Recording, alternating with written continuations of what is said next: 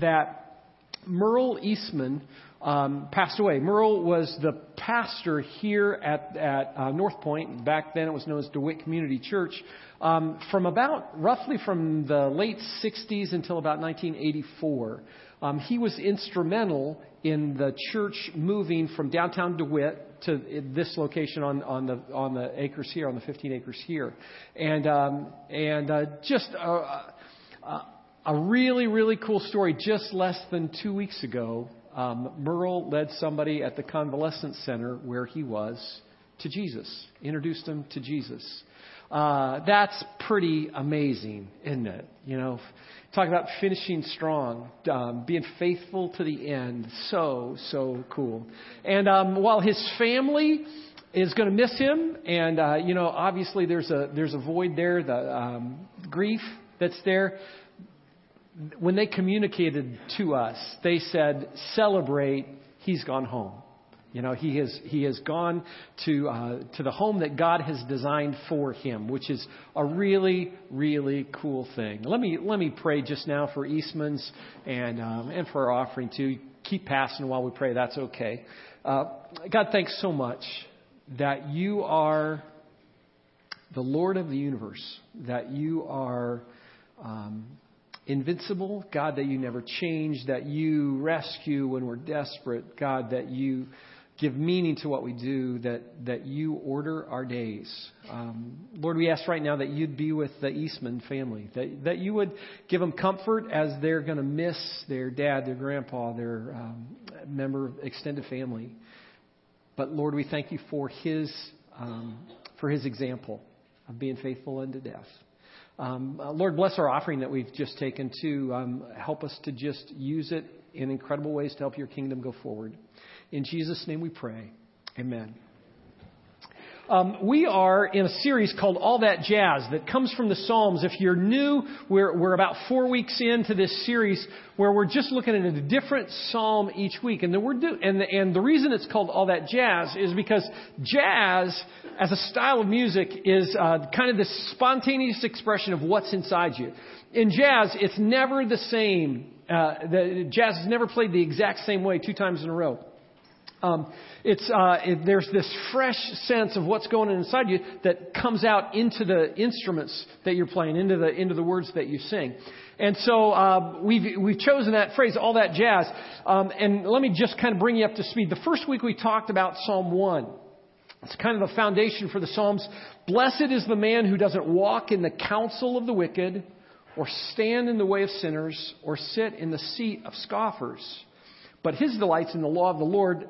On it, he meditates day and night. We talk about this whole idea of getting God's Word into our minds, into our hearts, thinking about God's Word and letting it permeate who we are from the deepest part inside. The next week, we talked about Psalm 40. And we really began to get kind of to the emotions that are there. If you remember, Psalm 40 starts and says, I waited patiently for the Lord. I waited and waited and waited.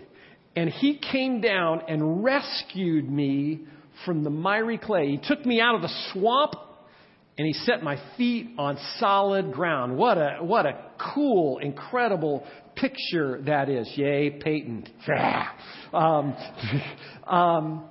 Psalm 40 is all about that. And when God rescues us, when he sets our feet on solid ground, he gives us a new song to sing, right? All of a sudden, everything's different, and there's a fresh expression of praise. Last week, we talked about Psalm 63. Chris shared. Psalm 63 is one of those psalms that, in terms of emotion, it's an expression of deep pain and longing. Psalm 63 says, I long for you, God, like I long for water in a dry and thirsty land. My soul thirsts for you. There's this, not just this reminder, there's this ache deep inside me that says, I've got to have you come and fix this. Last week. This week is kind of the opposite end of that. We've been talking about desperation last week. This is a celebration of joy at the bigness of God. If you got your Bibles, take them out and turn to Psalm 8.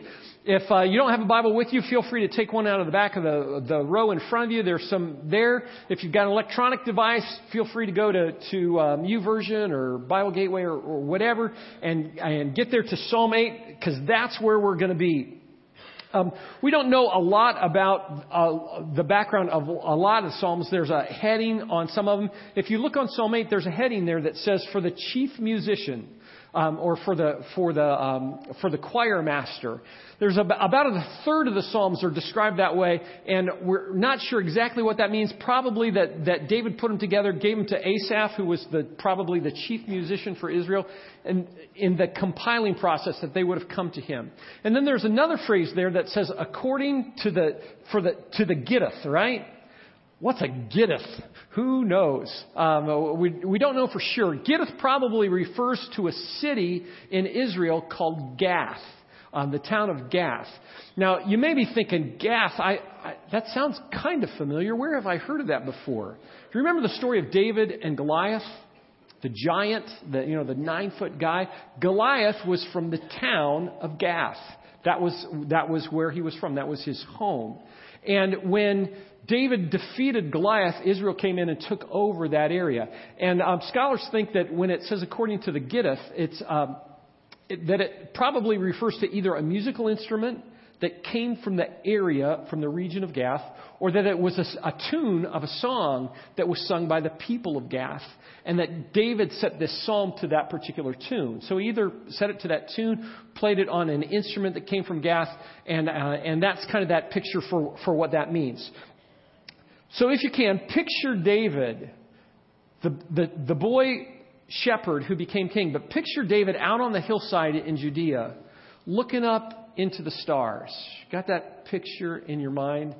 Cool night, summer breeze kind of thing, looking up, and you hear the words of David that he begins the psalm with, and if you're looking there, you'll find that they are the exact same words at the end of the psalm.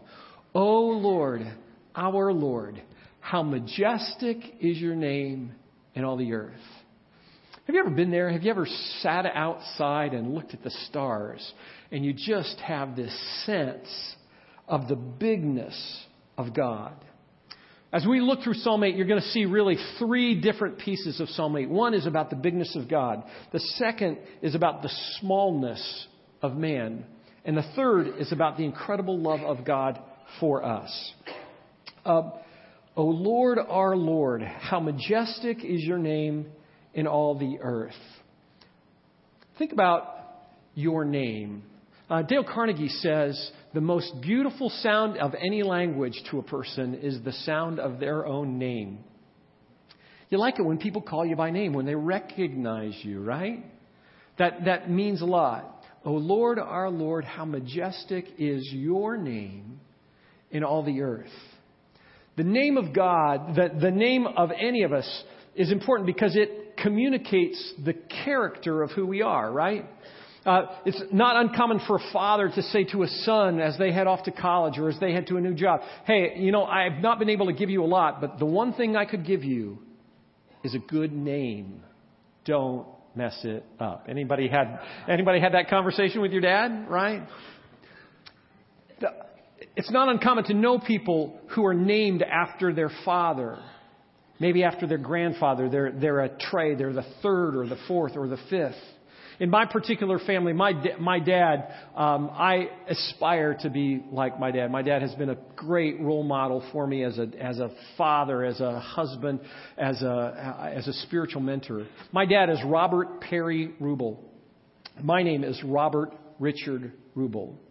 My oldest son is Robert Josiah Rubel. My second son is Micah Richard Rubel, to carry on the whole name thing. Passing on your name is important because it communicates the character of who you are. O Lord, our Lord, how majestic is your name in all the earth. Can I just say this? As we think about the bigness of God and we think about the majesty of God's name, recognize that we live in a time and a place that the name of God has been reduced to something almost insignificant, right? You see all over the place, OMG. You hear all the time people use that as an expletive, and followers of Jesus too. We've lost track that in the 10 Commandments that God gave to Moses, the third commandment was, remember my name and keep it holy.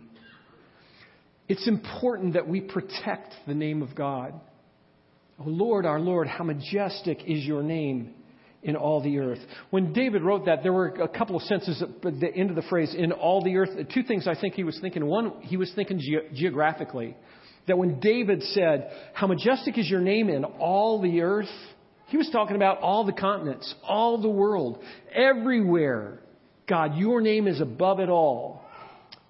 But equally as important, and I don't know that David grasped this when he wrote this psalm, he was saying, God, your name is above every other name, even outside of the nation of Israel. The Jews were God's chosen people, and yet David recognized that God's name was above every name, over all the earth. In verse 1, he says this, you have set your glory above the heavens, out of the mouths of babies and infants. You have established strength because of your foes, to still the enemy and the avenger. I don't say it nearly enough, but I'm so grateful for our band for the times of worship that we have. Amen. They just do such a great job. In worship, there are two concepts that are important to us that we try to experience on a regular basis. They're big fancy words, but they communicate two truths that happen simultaneously. One is the transcendence of God. The idea that God transcends all of creation. That God is above everything that ever has happened or will happen. God transcends it all. And so when we worship, we want to have this sense of the bigness of God. But there's another concept that's the immanence of God, the closeness of God. That even though God is so much above everything as we worship, He's also right here with us. And I think we find that in verse 2 when it says, out of the mouths of babies and infants, you've established strength because of your foes. Parents, do you remember the first time you held your child in your arms? All of a sudden, I think through that. Deb and I have 6 kids, and with each child, there was this sense of the sacred as that baby was born, and you held him for the first time. Right? All of a sudden, people who are rich and powerful are reduced to a blubbering mess. Right?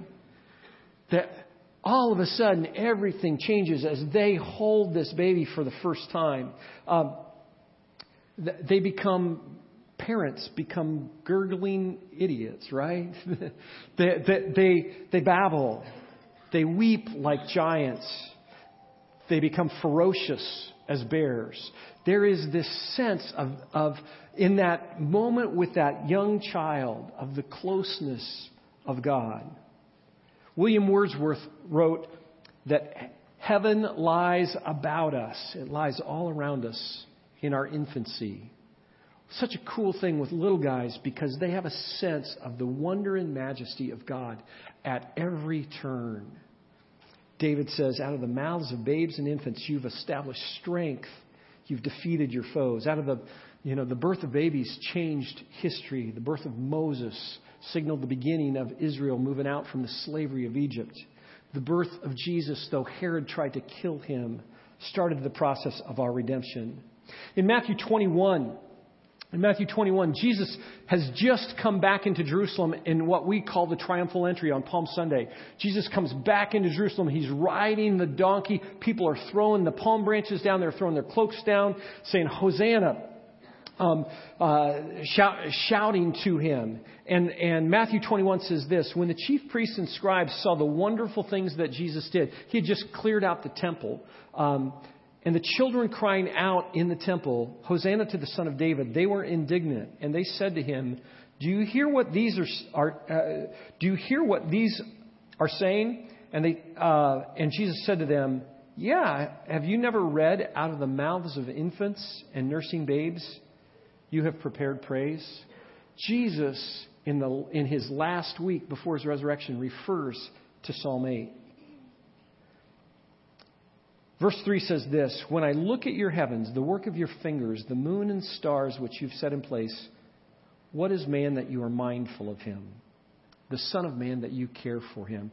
I said at the beginning that you picture being out on the hillside, seeing the stars. I love words. Words to me are just very interesting. There's a word that I think is fun. It's the word muse. When you muse about something, right? What's it mean to muse? It means that you think or meditate in silence. That you ruminate on an idea. When you muse. It's one of those things that you take some time and just really contemplate the impact of whatever it is that you're thinking about. We don't do that very often, do we? Because we live in a culture not of musing, but of amusing, right? When you add that prefix, that means not in Latin, amuse means what? To divert our attention, to entertain us, to make us not think. We are in desperate need of time in our lives to contemplate eternal things, to contemplate the person of Jesus, to contemplate the bigness of God. Ralph Waldo Emerson wrote that if the stars came out only once in a century, people would stay up all night gazing at them. When's the last time you stopped and looked at the stars? I wonder about artificial light. Sometimes this week as I've been thinking about this message, I've thought over and over again, is artificial light a really good thing? Because it's allowed us to advance technologically in all kinds of ways. We can stay up late at night, do all those kind of things. But because of artificial light, because of light, we miss seeing the sky, right? David, on a daily basis on the hillside, would have looked out and seen the bigness of God. He would have experienced the majesty of God every day because of that. This morning when I get up in the morning and play racquetball during the week, this morning when I got up and went out to get the paper, and I looked into the east sky, you know what I saw? Jupiter and Mars, clear as a bell, clear sky early this morning. And to just look up into the constellations, to see Orion, to see the Big Dipper, incredible thing to think about the God who made those things. I want us to just spend some time thinking about the majesty of God. Take a look at this picture. This is the Crab Nebula. It's in the Perseus arm of the Milky Way, in the constellation Taurus. It's 6,500 light years from Earth. Now, let's go back to high school science, all right, to remember. What's a light year? Well, the speed of light is 186,000 miles per second. Okay? The speed of light is 186,000 miles per second. The sun is 93 million miles from the Earth. And it takes 8 minutes and 20 seconds for light from the sun to get to Earth. All right? A light year is if you were to travel at the speed of light, 186,000 miles per second, 60 seconds, 60 minutes, 24 hours, for an entire year at that speed, that's 5.88 trillion miles. That's a long way, all right? The Crab Nebula is 6,500 light years away from Earth and still in the Milky Way. It's still in our galaxy. It was discovered in 1840 with a 36-inch telescope, but that picture was taken by the Hubble telescope. Next slide is a galaxy that's affectionately named NGC 1376. Why didn't it have a name? Because the expanse of space is so great that they just have to establish numbers that help them know where it's in. That's a galaxy that's 180 million light years from Earth. 180 million light years from Earth. And it's part of the constellation that you can see in the southern hemisphere. A couple more slides that I just think are cool, taken by Hubble. Go to the next one. And then the next one.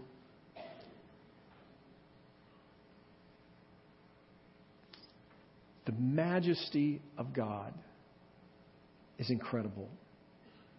Go to the next one. This is called the Ant Nebula because it looks like a little bit like an ant. It's in our galaxy. It's 8,000 light years from the Earth. Again, in a constellation that you can see in the southern hemisphere. The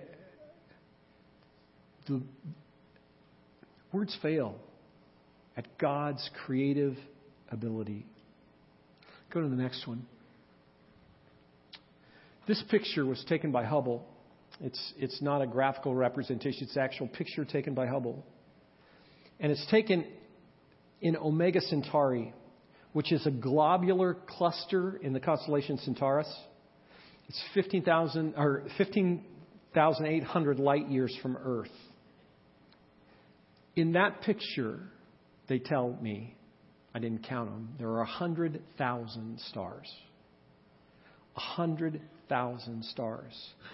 And that is 1% of the stars in Omega Centauri. In just one globular cluster. 10 million stars in that one cluster. Is it any wonder that David said, when I see the works of your hands, the marvels that are around me, what is man that you are mindful of him? I hope you have this sense of the bigness of God, of his creative ability through the process. In the 1950s, there was a theologian who wrote a book that really kind of brought this down to home for most Americans. That theologian was Dr. Seuss. He wrote the book, Horton Hears a Who.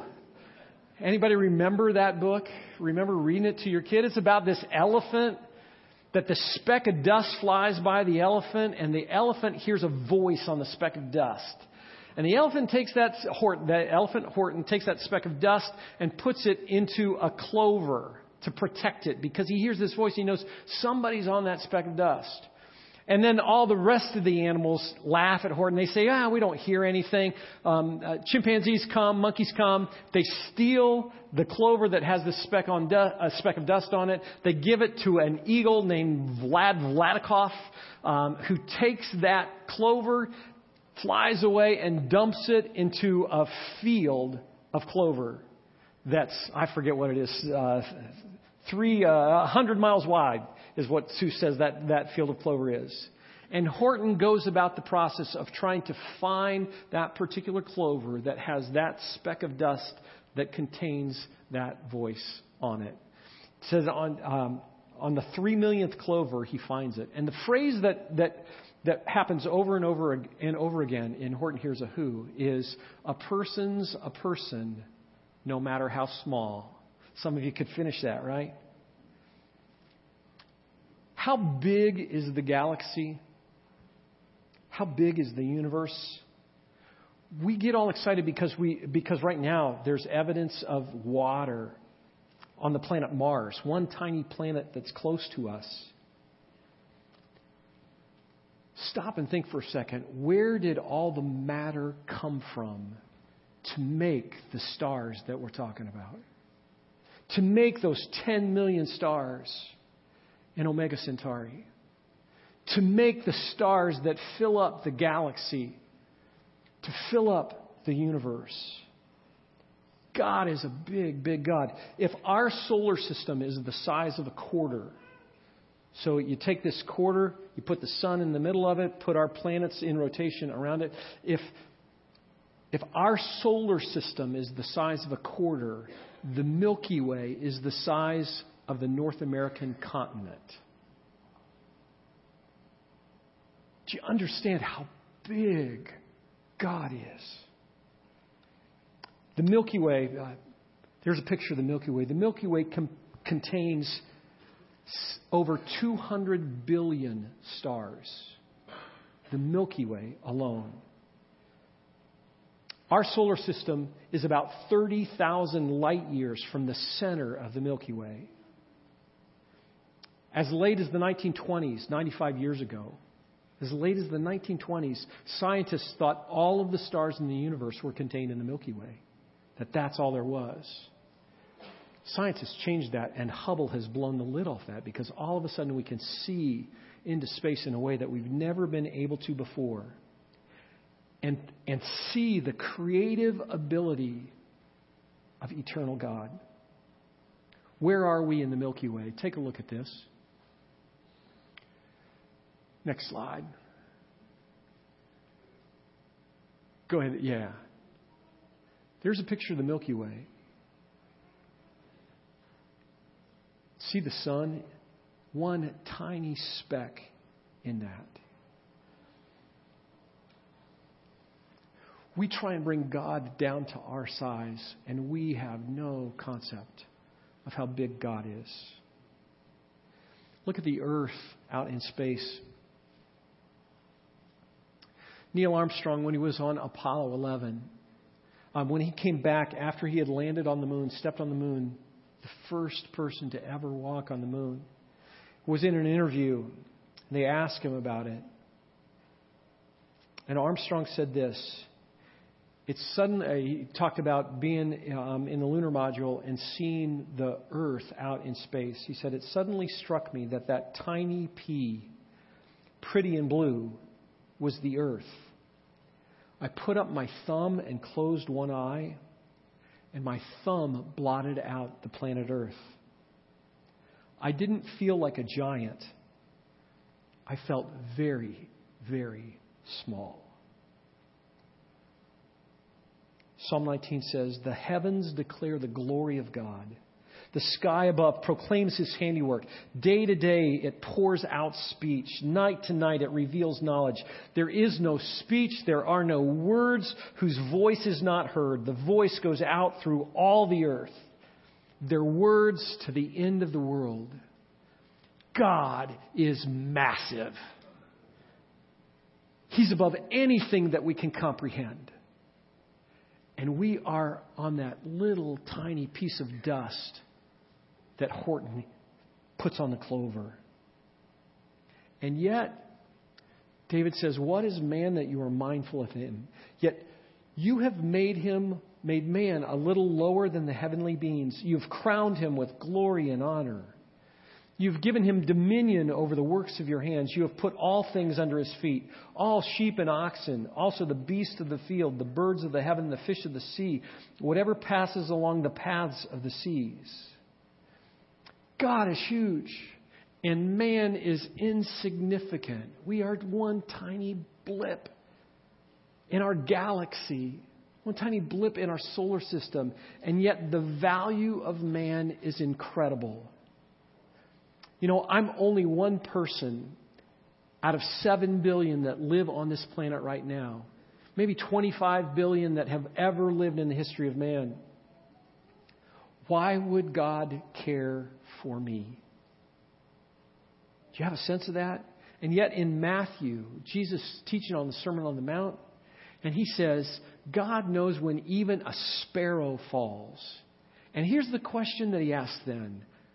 Are you not worth much more than they? God is big, and we're tiny, and yet God loves us. God is the one who gives us significance. Matthew Henry said this, though man is a worm, the Son of Man is a worm. Job 25 says that. Those are Job's words. Yet God puts a respect on him and shows him abundance of kindness. Man is, above all creatures in this lower world, the favorite and darling of providence. We can all get T-shirts that say, I'm the favorite of God. I'm His darling. David said, You made man a little lower than the angels. You've crowned him with glory and honor. You've put him in charge of all creation, beasts of the field, birds of the air, fish of the sea. You've put him in charge of everything that you've made. Understand this. If you're a follower of Jesus, we have a responsibility to take care of the world that we live in, right?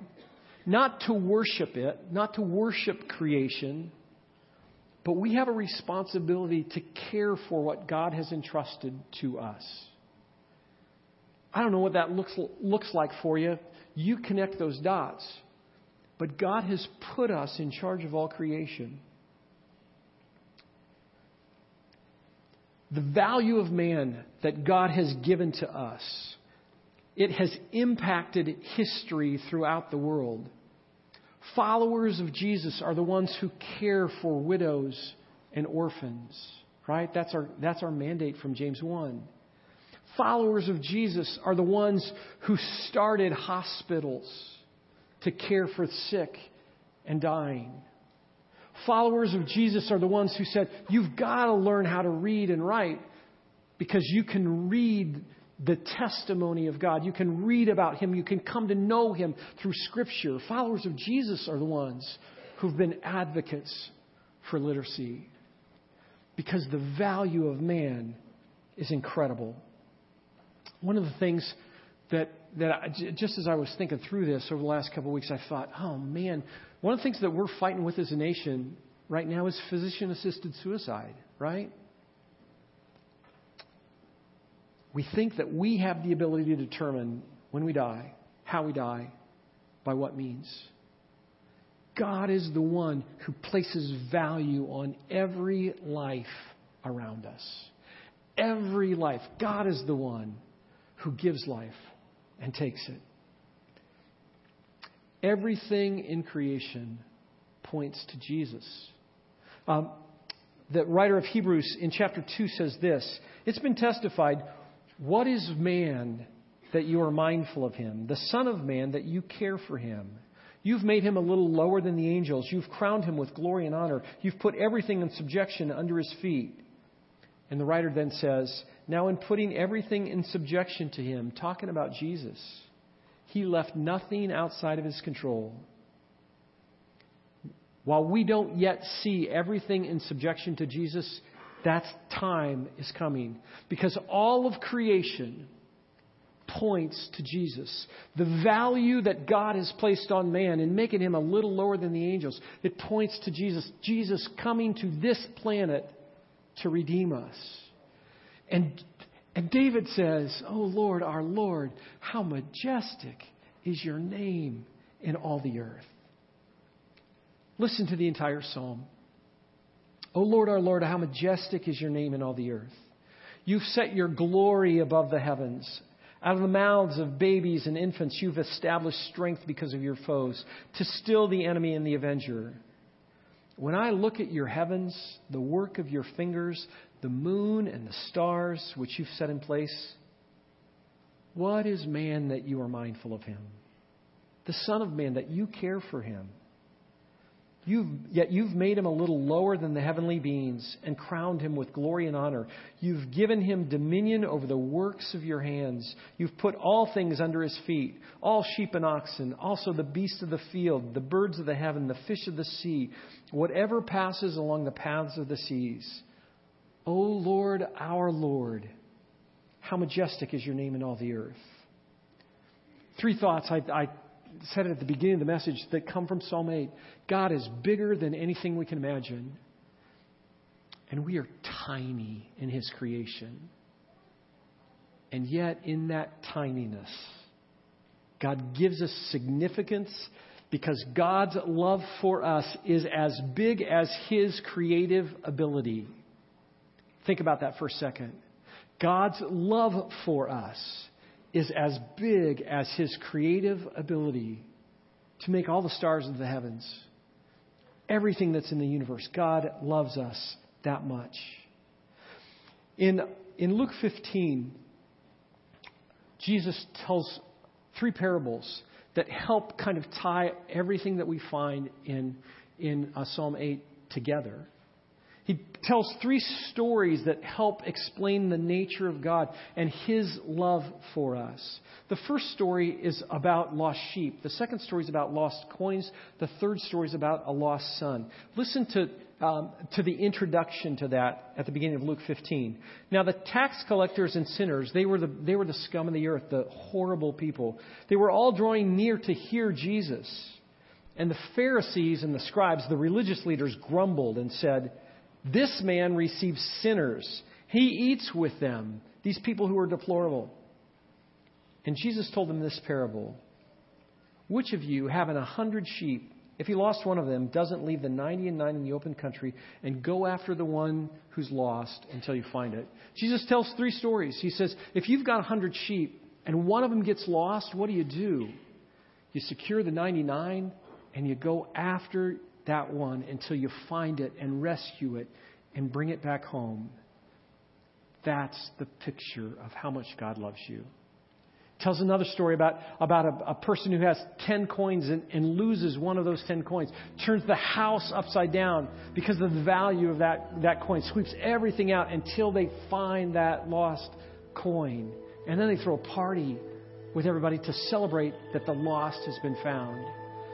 That's the picture of how much God loves you.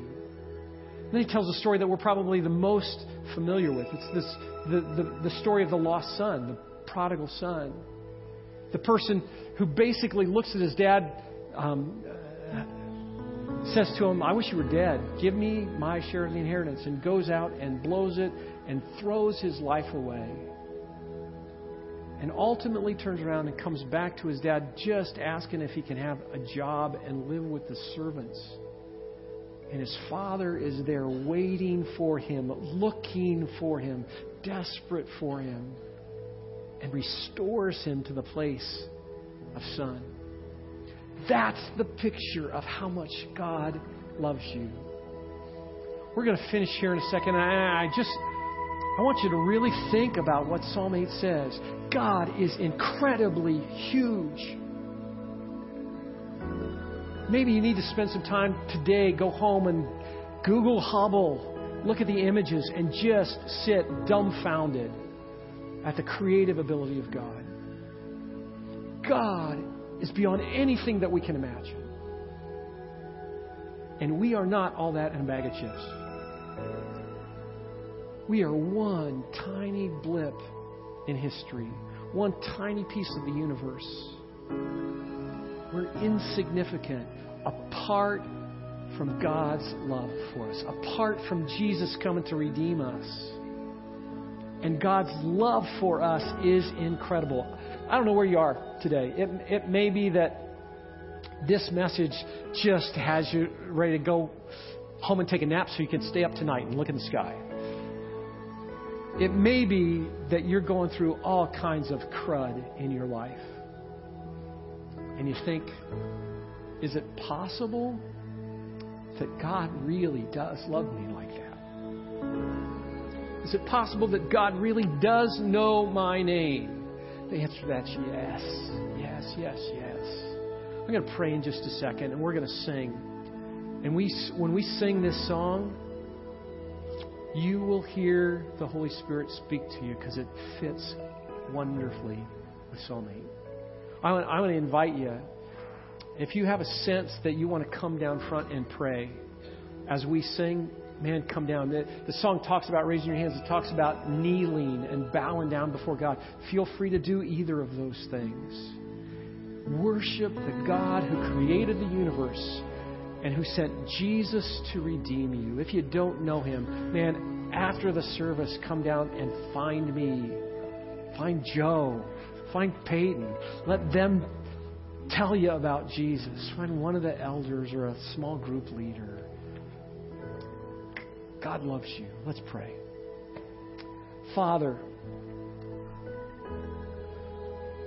words fail. Words fail when we think about who you are and how big you are.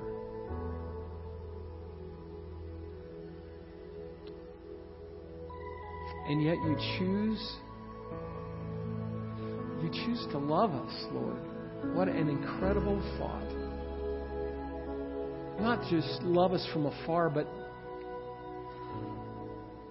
to come to earth in the body of Jesus, to save us, to rescue us.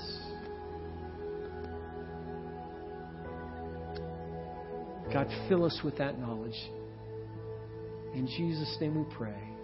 Amen. Let's stand together. Let's sing.